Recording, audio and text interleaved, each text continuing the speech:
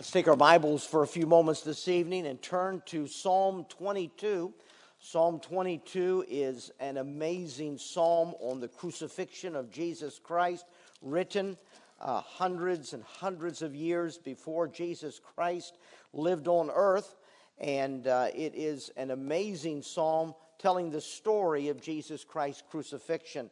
It is one of the most heart-rendering of the psalms and a great statement of God's prophecy of what would happen in the death of his Son, the Lord Jesus Christ. The Bible tells us in 1 Corinthians chapter 1 that the preaching of the cross is to them that perish foolishness, but unto us which are saved it is the power of God.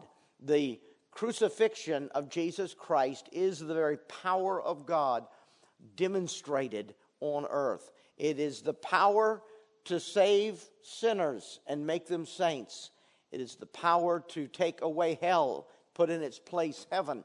It's the power to take someone who is hopelessly bound by the power of sin in their life and free them from that power and bring them the liberty and freedom in Christ and the ability to live a godly life and to live outside of the powerful dominating effects of sin. The power of the cross. Jesus, the Bible says of Jesus' cross in 1 Corinthians 11, for as often as we eat this bread and drink this cup, we do shew the Lord's death till he come. And the word that is used there, S-H-E-W, doesn't mean to show, it means to proclaim. The Lord's Supper is a proclamation of faith. When you observe the Lord's Supper, you are making a statement. You are proclaiming your confidence in the blood of Jesus Christ to have washed your sins away and to have given you life in the place of death. It is the sermon, it's the proclamation, it's the declaration of our faith in God's provision for our salvation.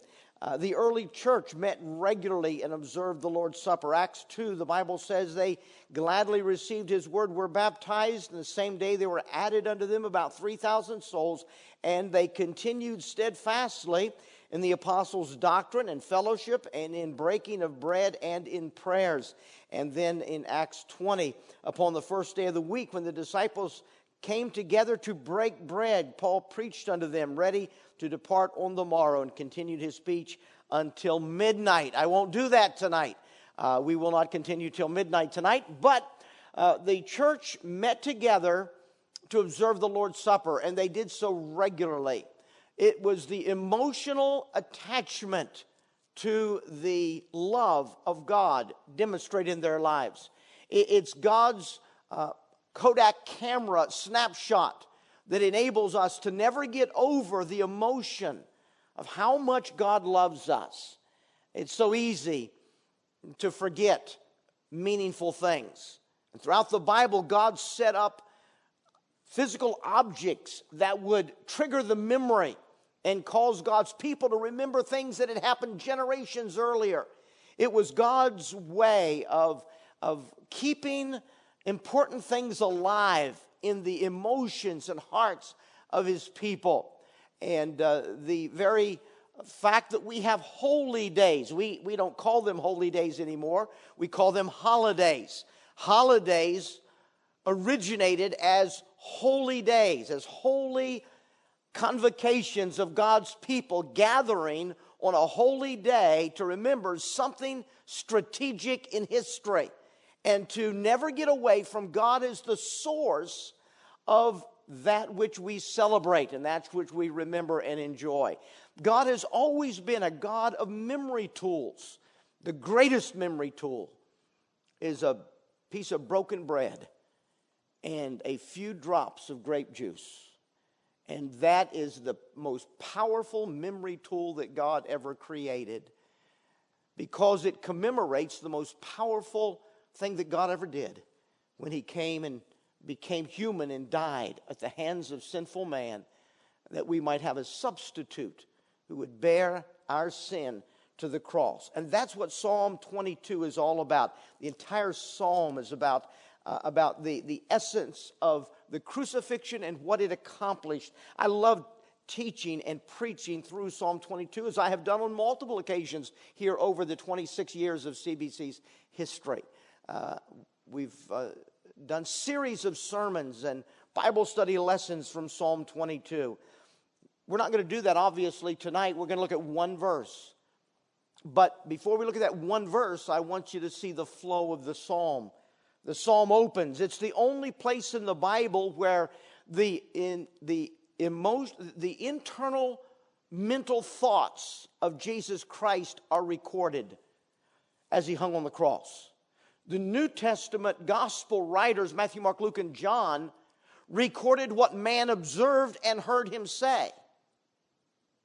But Psalm 22 records what he thought. These are the words of Jesus Christ while he hung on the cross. This is what was going through his mind as he hung there. It's the only place in the Bible where we have the thought life of Jesus Christ during his crucifixion. And it's powerful. It starts with Jesus Christ saying, my God, why hast thou forsaken me? Why art thou so far from helping me? And from the words of my roaring, oh my God, I cry in the daytime. That was 9 a.m. till noon. Now hearest not. And in the night season, that's when darkness fell at noon. And he hung on the cross from noon to 3 in the afternoon. In the night season, and am not silent. He cried for 6 solid hours internally, thinking, crying out to God from the innermost resources of his being. Man recorded some specific statements that he audibly said, but Jesus Christ's mind was at work all day long. And so he describes what was going through his heart and mind. And that goes all the way down to verse number 19. He describes the crucifixion. He describes what they did to his body. He described the emotional impact it had on him, the fact that God forsook him. And he cried out, why, God?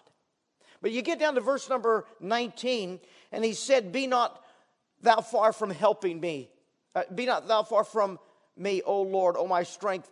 Haste thee to help me. Deliver my soul from the sword, my darling from the power of the dog. Save me from the lion's mouth. He's crying out to God to save him from what was happening in his death.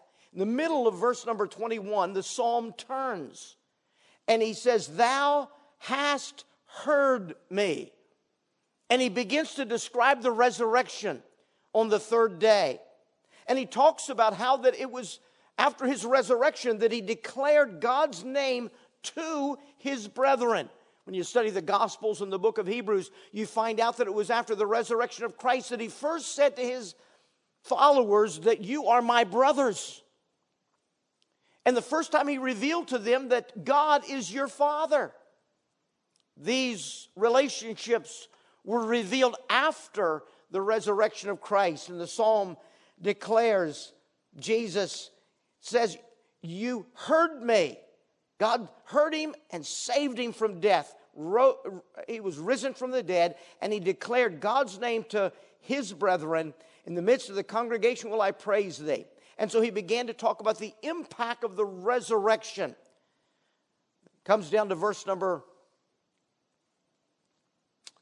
verse number 20. What am I looking for? Verse number 26. Verse number 26 is the verse I want you to take note of before we observe the Lord's Supper. Here's the impact of the crucifixion and resurrection of Jesus Christ. As Jesus from Psalm 22 declares, the meek shall eat and be satisfied. They shall praise the Lord that seek him. Your heart shall live forever. As we observe the Lord's Supper tonight, I would invite you to think of your experience with Christ. What is your experience with a crucified Christ?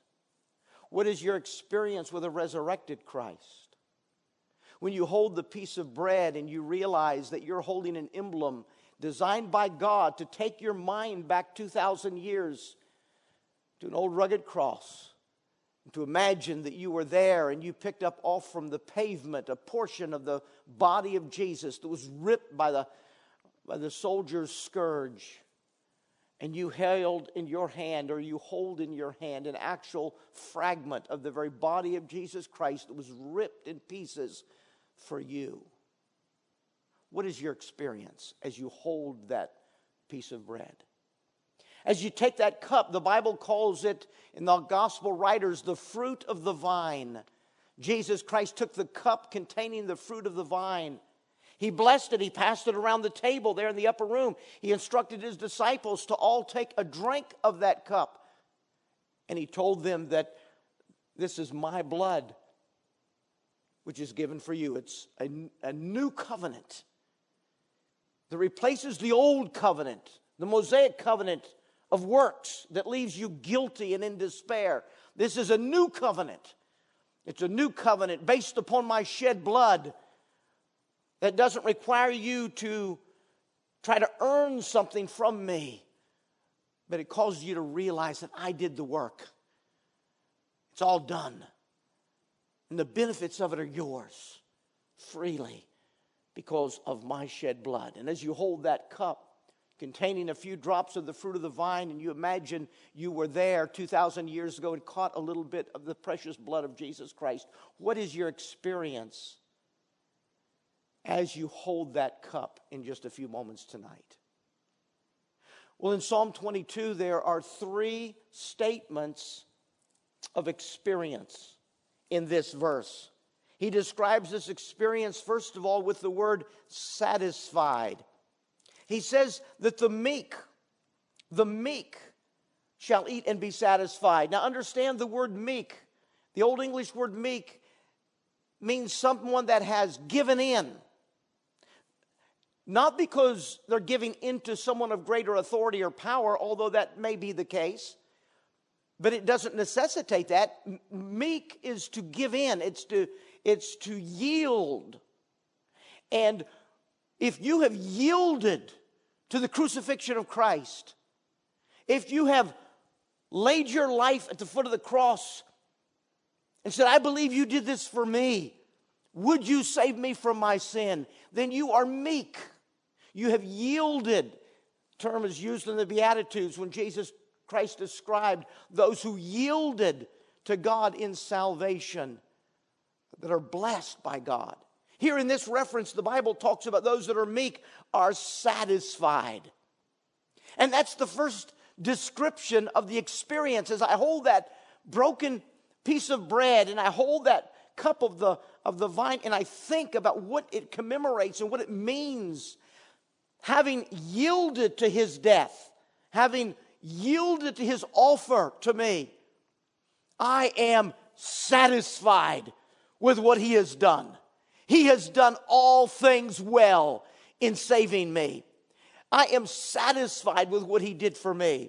I'm satisfied with the change that he brought in my life over 50 years ago, that Sunday night when I bowed my head and asked Jesus Christ to come into my life and rescue me from me, to save me from my sins. I am satisfied with what he has done in my life. He has done all things well, and I am satisfied in him. We know that the book of Revelation declares that Jesus Christ is the faithful witness, the first begotten of the dead, the prince of the kings of the earth. Unto him that loved us and washed us from our sins in his own blood. He washed me. He made me clean through his own shed blood. I'm satisfied. My experience of dealing with a crucified, risen Savior does not leave me wanting more. It does not leave me thinking, well, if he had only done thus and so. Well, I'm thankful for what he did, but if he could have only given me... No, I'm satisfied with what he's done. I don't want anything else. He has done well in providing for my salvation. The meek shall eat and be satisfied. Then there's a second description of the experience. In verse number 26, they shall praise the Lord that seek him. Those who come and seek God for salvation, who yield themselves at the foot of the cross and are blessed with the new birth experience, we are satisfied. with what he's done, but we also, if you like alliteration, we also are left singing. And we see that in Revelation as the crowd of all the redeemed of all the ages from all over the world will one day in the future gather around the throne of Jesus Christ and will see him, the Lamb slain before the foundation of the world, who then in time suffered the actual crucifixion and then victoriously rose from the grave. We will see him and we will gather around him. And the Bible says we're going to sing a new song. We're going to sing, "Thou art worthy." And everyone will sing. Those who have good voices will sing. Those who don't have any singing voice at all will sing. And God will miraculously blend all of those voices into the most amazing choir that will have ever sung in humanity up to that time. It is the redeemed of the ages singing. Because you know the experience of Jesus Christ on the cross leaves me praising God for what he's done. Singing praise to his name, honoring and glorifying him. Singing or praising is an action of the mouth that emanates the feelings of the heart.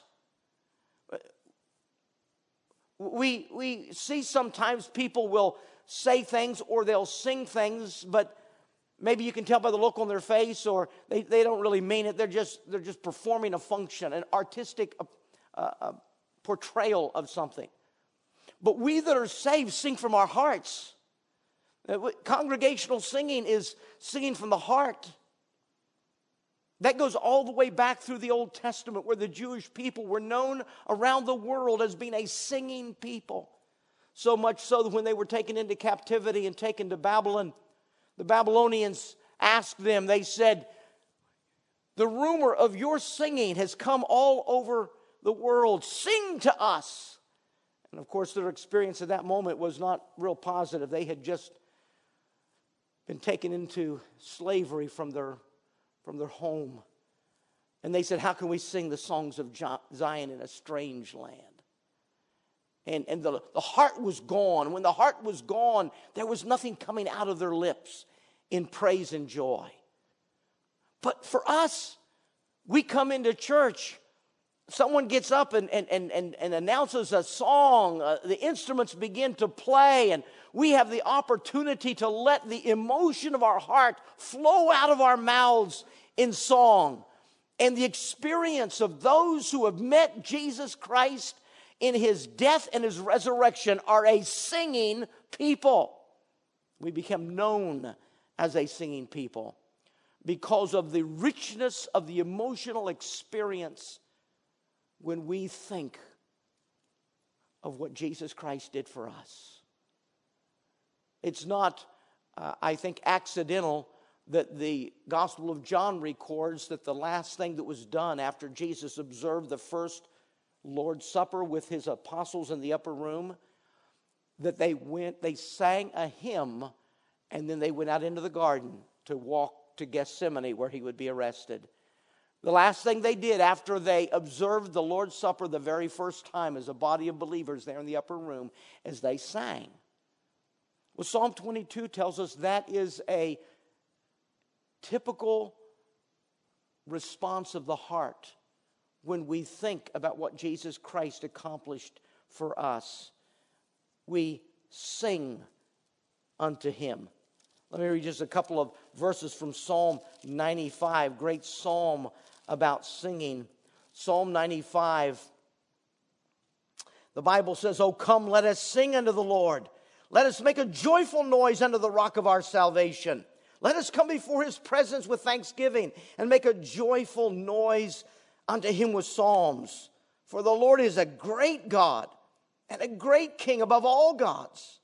In his hand are the deep places of the earth. The strength of the hills is his also. The sea is his, and he made it. His hands formed the dry land." The psalmist declared, we need to come into his presence with a song on our hearts, because the emotion is real, the experience is real when we think about what he did for us. And it's never more real than in a Lord's Supper observance, when I hold something to stir my memory of the awful scourging of the body of Jesus Christ. And then I hold in my hand a little cup, and my memory reenacts the awful, brutal pouring out of the blood of Jesus Christ. And I stop and realize this was not done to him. He said, no man takes my life from me. He said, I lay it down. He voluntarily laid his life down for me personally. And when I hold that bread and hold that cup and I think of what Jesus did for me, that elicits an emotional response from my heart that comes out in singing. Those who eat thereof praise him. And praise to the Jewish people was often the singing of the Psalms. And then there's a final description of the emotional reaction, the experience that we have when we observe the Lord's Supper. And the third statement of verse 26 says, your heart shall live forever. This is my security. This relationship with God does not leave me wondering if I'm going to make it. This does not leave me with an agenda list of things I have to accomplish to keep it. This does not leave me with a question mark that wonders, what if I mess up? What if I don't jump through all the hoops? What if I don't do everything that I'm supposed to do? And then all of a sudden, the emotion drains out of me because I'm not sure. And it's replaced by consternation and fear and doubt and what ifs. But that's not the salvation that Christ procured on the cross of Calvary. He paid the price for my sin to the uttermost. Jesus Christ secured my salvation into eternity. And once I'm born into his family, I can't get unborn. Once his genetic seed is placed in me in the person of the Holy Spirit, I cannot become un-Christian. It's a permanent change of who I am when God saved me. And so that brings security with it. My heart shall live forever. I love Jude. The last couple of verses of that short book of Jude, the Bible says, now unto him that is able to keep you from falling and to present you faultless before the presence of his glory with exceeding joy, to the only wise God and our Savior be glory and majesty, dominion and power both now and forever. Amen. And 1 Peter declares, we who are kept by the power of God through faith unto salvation, ready to be revealed in the last time. My security in Christ is not wrapped up in me. My security in Christ is wrapped up in him and what he did for me on the cross of Calvary. And so what is my experience when I come to the Lord's table and I take a couple of memory tools that God provided into my hands? And holding that piece of bread, my mind races back 2,000 years. What's my experience when I hold the cup and my mind goes back 2,000 years? Well, in the words of the psalmist, a psalm that is presenting to us Jesus Christ's words and thoughts surrounding his crucifixion and resurrection. The experience that God would expect to come from me as I remember the crucifixion and resurrection of Christ is that I'm satisfied. And I'm singing. And I'm secure. And it doesn't get any better than that. It's all because of Jesus Christ and what he accomplished 2,000 years ago on Calvary.